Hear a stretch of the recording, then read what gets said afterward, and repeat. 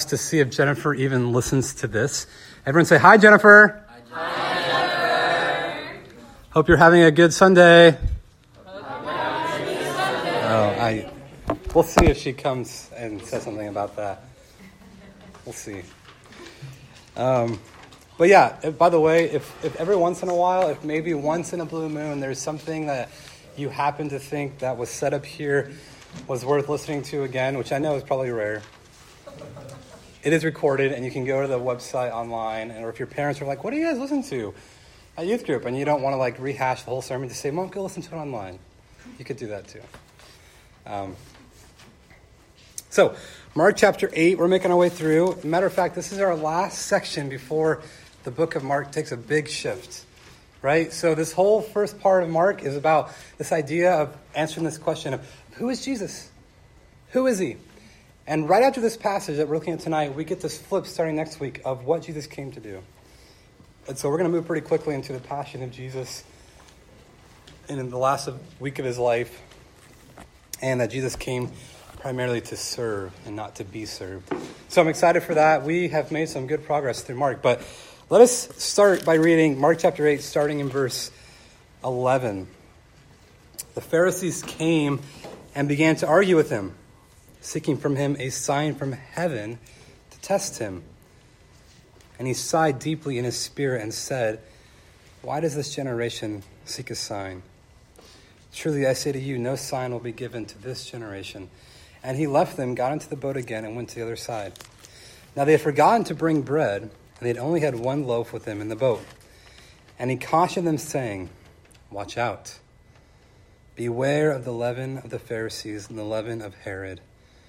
And they began discussing with one another the fact they had no bread. And Jesus, aware of this, said to them, why are you still discussing the fact that you have no bread? Do you not perceive or understand? Are your hearts hardened? Having eyes, do you not see? And having ears, do you not hear? And do you not remember? When I broke the 5 loaves for the 5,000, how many baskets full of broken pieces did you take up? I said to him, 12. And the 7 for the 4,000, how many baskets full of broken pieces did you take up? And they said to him, 7. And he said to them, do you not yet understand? And they came to Bethsaida, and some people brought to him a blind man and begged him to touch him. And he took the blind man by the hand and led him out of the village. And when he had spit on his eyes and laid his hands on him, he asked him, do you see anything? And he looked up and said, I see men, but they look like trees walking. Then Jesus laid his hands on his eyes again, and he opened his eyes. His sight was restored, and he saw everything clearly. And he sent him to his home, saying, do not even enter the village. Let's pray. Lord, this is your word. We ask now that you give us special clarity with it. Help us, Lord, to be your people who believe every word that is in this book.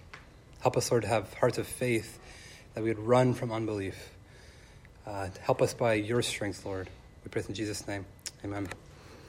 One of the games that I've really been enjoying playing with my kids recently is hide and go seek.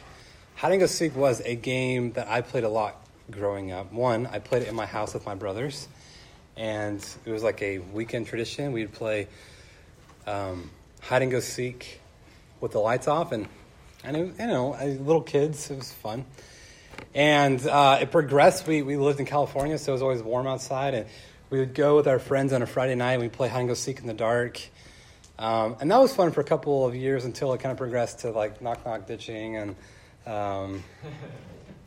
doing a lot of other mischievous stuff. But hide and go seek was I just really liked that game. I like playing sardines. I like just this mysterious sneaking around in the dark. And so with my little kids, I tried teaching them hide and go seek. And the first couple of goes was rough. I mean, it was just no, kids, you don't understand this.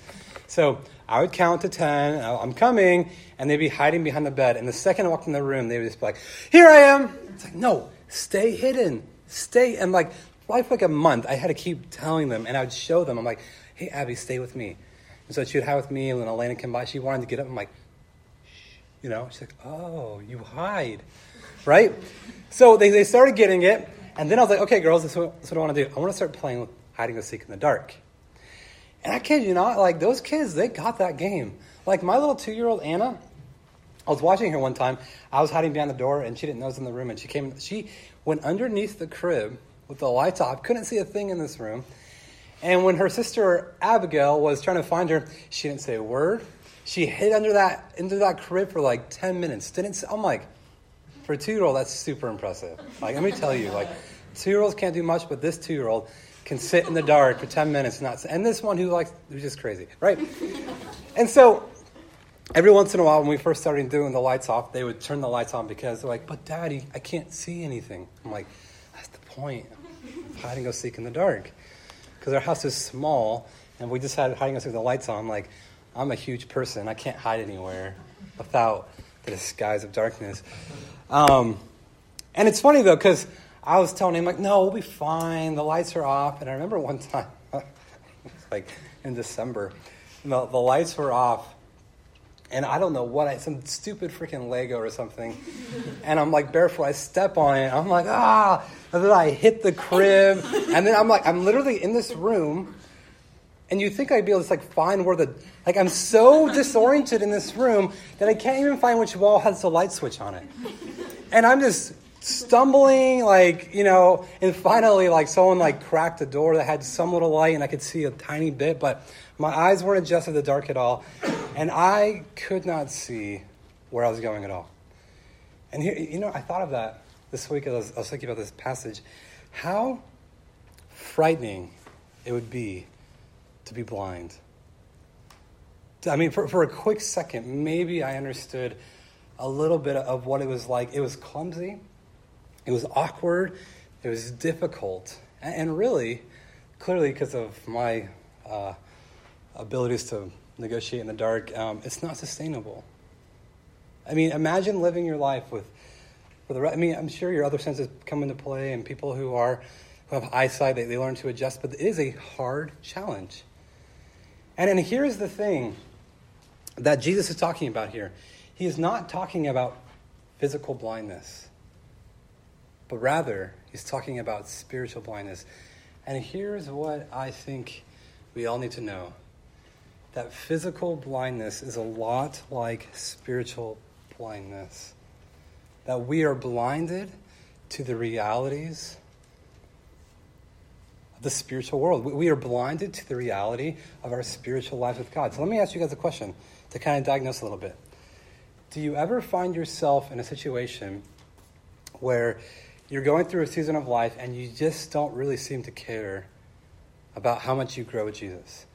That you're kind of just more or less kind of coming and taking it as it goes, and there isn't this innate, deep desire in you to say, no, I need to make Christ the most important thing in my life. I need to have him as a priority. Do you ever find yourself in seasons where you know there are things that you shouldn't be doing or watching or listening to or people to be around, and you kind of just have this slow, maybe I shouldn't do this, but I don't know. I should be fine. Do you ever find yourself in seasons where when it comes to your spiritual life, it's as if you are just clumsy and awkward, and it's difficult and it's hard, and you see other people singing, but you're just like, I don't know, man. I just don't resonate with it, and reading my Bible is just hard and boring.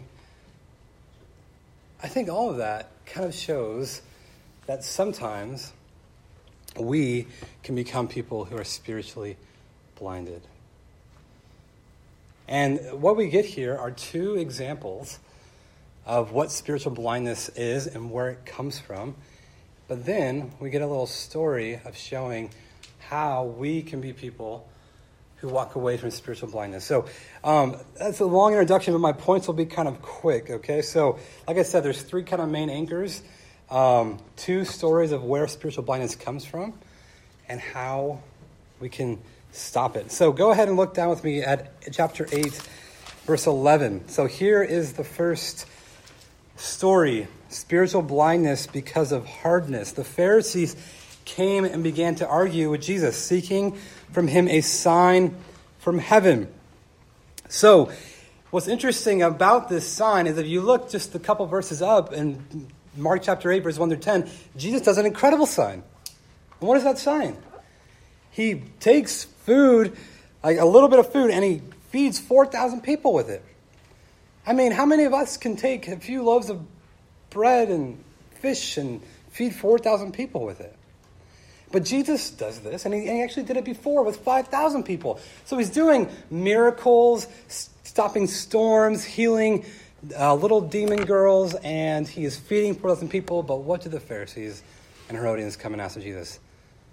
Give us a sign from heaven. Now here's the thing. Most people think at this point, the religious leaders, they already know that Jesus can do some really great stuff. But they're not really positive of where his authority is. Because in essence, this is the problem. What they're really asking is, give us a ballpark, out of the park, no question about it, sign that you really are the Messiah. And I think they're looking for some political thing. They're looking for something that they can really take and say, yeah, this is going to be our guy who helps us overthrow Rome. Because right now, the Jesus that they do have, he's unruly. He questions their authority. He does things on his own. He mocks us and he belittles us. So by them asking for a sign, in essence, they're saying, yeah, all that other stuff doesn't really matter. We want something that no matter what happens, we would get it. Like we will understand that you truly are the Messiah. And Jesus, what does he do? Right? And he sighed deeply in his spirit. Like this deep frustration. Like, you people will never get it. You know, it's interesting, Paul, in 1 Corinthians 1:22, he says this, for Jews demand signs and Greeks seek wisdom, but we preach Christ crucified, a stumbling block to the Jews and folly to Gentiles. But to those who are called, both Jews and Greeks, Christ, the power of God and the wisdom of God. And so what Paul is saying here is if you really want to see the power of God, if you want the sign of all signs, if you want the smoking gun, look no further than the cross. Look to the God-man being crucified. And so Jesus here, he is kind of combating this desire for a sign that no matter what he would do, they wouldn't believe. And so here's really the issue with the Pharisees and the religious leaders. Their physical and spiritual blindness, not physical, their spiritual blindness, do you know where it came from? It came from a hard heart. And no matter what Jesus said, no matter what Jesus would do, they would not believe. The philosopher Voltaire, have you guys studied Voltaire a little bit? He said this, even if a miracle should be in the open market before 1,000 witnesses, I would rather mistrust my senses than admit a miracle. And I think this quote really summarizes the heart of the hard person, the heart of someone who says, you know what, unless God comes down from heaven and speaks to me face to face, I'll never believe in God. Like they don't even want to try. And what does this lead to? It leads to spiritual blindness. But why? Here's why. The Pharisees and the Herodians here's what they care about. They care about political power. They care about getting things. And do you know what that has caused them to do? That has caused them to reject and to be able to see who Jesus really is.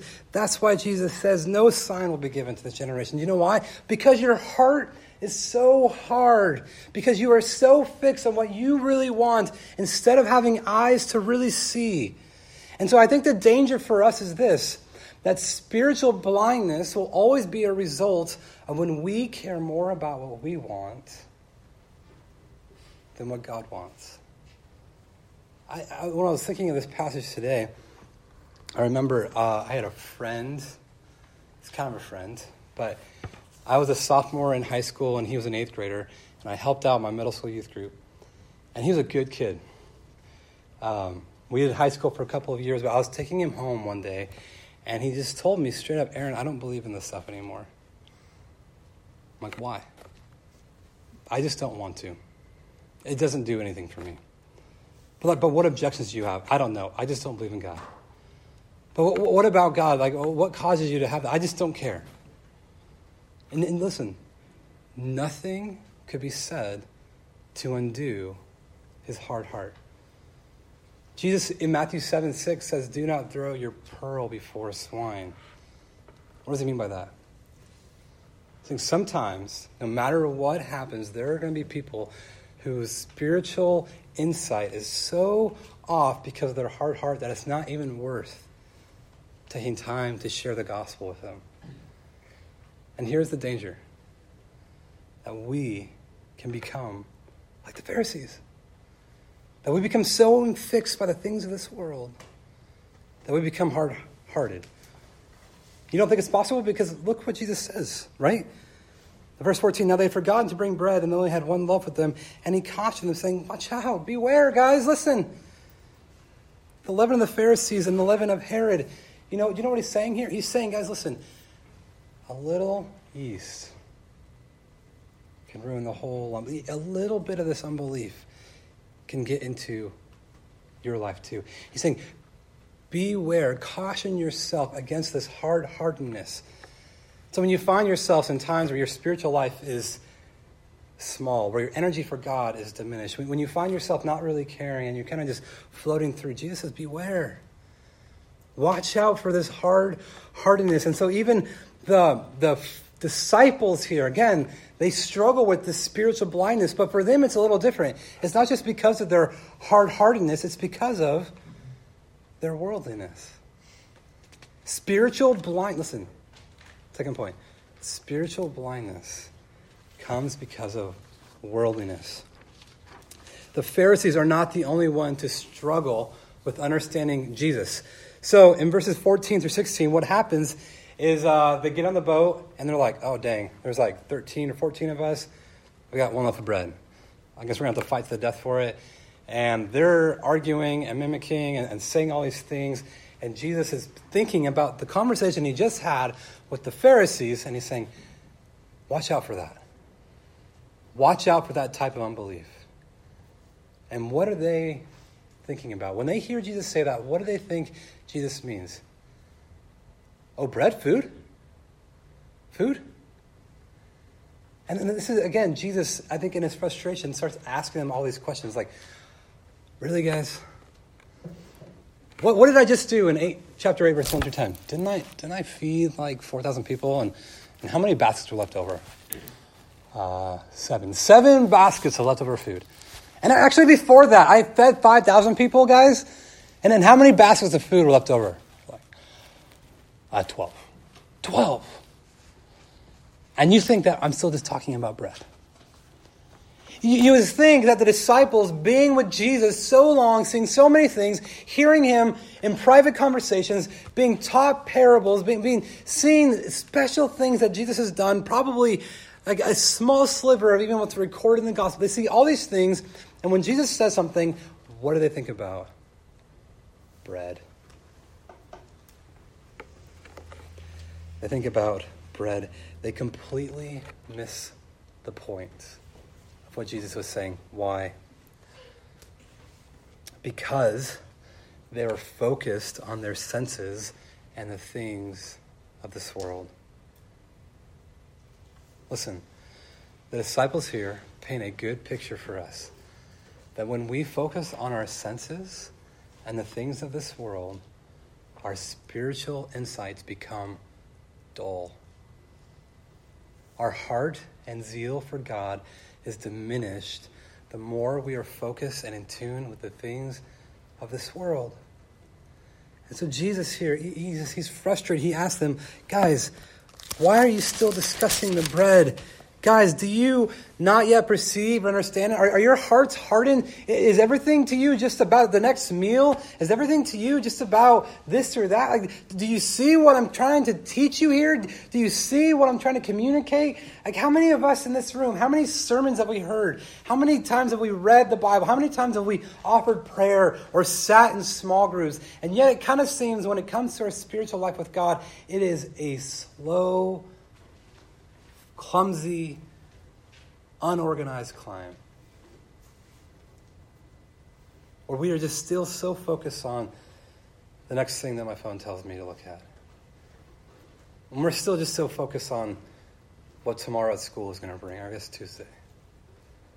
We're just so focused on the sport that we're watching, or the activity, or the relationship. Or we're just so focused. And Jesus is saying, like, are you blind to the reality here? Do you get what I'm trying to say here? And so I think for us, okay, like, I think for high schoolers, what do you think Jesus would communicate to us that's helpful?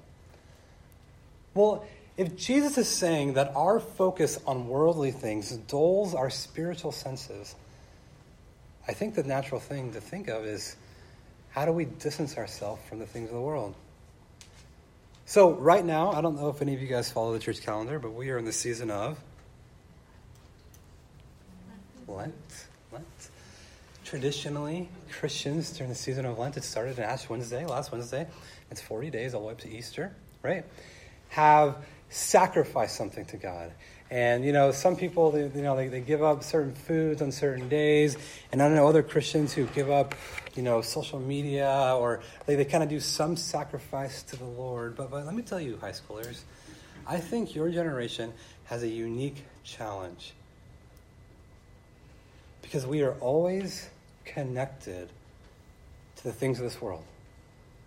We are always in this constant cycle of having this thing to this screen, to that action, to this activity, and we are constantly turning and going to and for, and here's what I think this passage is calling us to. That to awaken from spiritual blindness, we need to set aside our natural inclination to the things of this world and our senses and focus more on Christ. Although Lent started on Wednesday, like, what would it mean for a high schooler to say, like, you know what, tomorrow I have a day off from school? I really do feel like it's been hard for me to see what the Lord is doing in my life. It's been hard for me to see how I've been growing this last year, right? We're halfway through the school year. Have we seen any growth in our love for Christ? Have we seen any growth in what we're trying to serve Him with? Have we seen any growth over the last 5 years, maybe, since you become a Christian? And maybe for one day you take off. You say, you know what? I'm going to avoid the things that I'm tempted to be glued to. In essence, anything that I'm obsessed with. Obsessed is kind of a strong word, but use it for a second. What are the things that you're obsessed with? I think for me, like, I'm guilty of, like, even in church, I check the golf score. I'm reading an article about how to chip better. I'm looking at this. I'm scrolling. Amy will ask me on my phone, she's like, what are you doing? I'm just trolling Facebook. I'm doing nothing, in essence. And the temptation is to be like the disciples who are just thinking about the here and now. But I think for us, what would it mean to, like, unplug, to step aside for a second and to say, I want to awaken out of this spiritual blindness and follow Christ. Here's the question I think Jesus is asking all of you tonight. Based on your relationship with Jesus, whether that's been a couple of weeks, a couple of months, a couple of years, your whole life, here's the question. Do you understand yet? Do you actually, like, know who Jesus is? Do you know what He's calling you to? Do you know the gravity of His words? Do you understand what His will for you is? Do you have a heart that is longing and reaching and has joy for the Lord? Or is it still this mumbled kind of mess where we're like in the dark and we're spiritually blind and we're kind of just walking around the room trying to find where the light switch is? I think, listen, guys, it's not like yes or no. It's like the song we just sang, I'm prone to wander. I'm prone to forget. I am prone to hear Christ and behold him, but to say, ooh, this looks really pretty over here. And so what we get here in this story is a little example of how does someone who maybe realizes that, yeah, sometimes I am a little into myself, or sometimes I am distracted from my relationship with Christ. You know, sometimes, aren't you described earlier, like not having that heart for God? You know, sometimes I do kind of feel spiritually blind, or my antenna for understanding and perceiving spiritual things is a little off base. Like, but what do I do? And here we get this little story. And some commentators, I won't lie, they separate. They don't think that this story of a blind man relates to the story below or above it. But it's interesting. Jesus is talking about spiritual blindness. You don't get it. You don't see. And then what's the very next story? A blind man who gets his sight. I don't think that's on accident. I think that's on purpose. So what is the last point? Look down at verse 22. And they came to Bethsaida, and some people brought to him a blind man and begged him to touch him. And he took the blind man by the hand and led him out of the village. And when he had spit on his eyes and laid his hands on him, he asked him, "Do you see anything?" Kind of an interesting thing, right? I always am kind of weirded out by this miracle that Jesus spits on his eyes and then touches him. And then it's even more weird is, look, it's like a double decker, like a double dose. Like it didn't kind of work the first time. So what happens? He looked up, he said, "I see men, but they look like trees walking." Now again, some people think that this guy maybe had his sight before and then he lost his sight because of the fact that he knows what trees look like, I guess, or what men look like. But whatever it is, this guy, he gets a partial sight back. He can begin to see a little clearly. But Jesus has to do more, right? He says this, verse 25, then Jesus laid his hands on his eyes again, and he opened his eyes, his sight was restored, and he saw everything clearly. I think the point of this little story is this. I'll make this point short.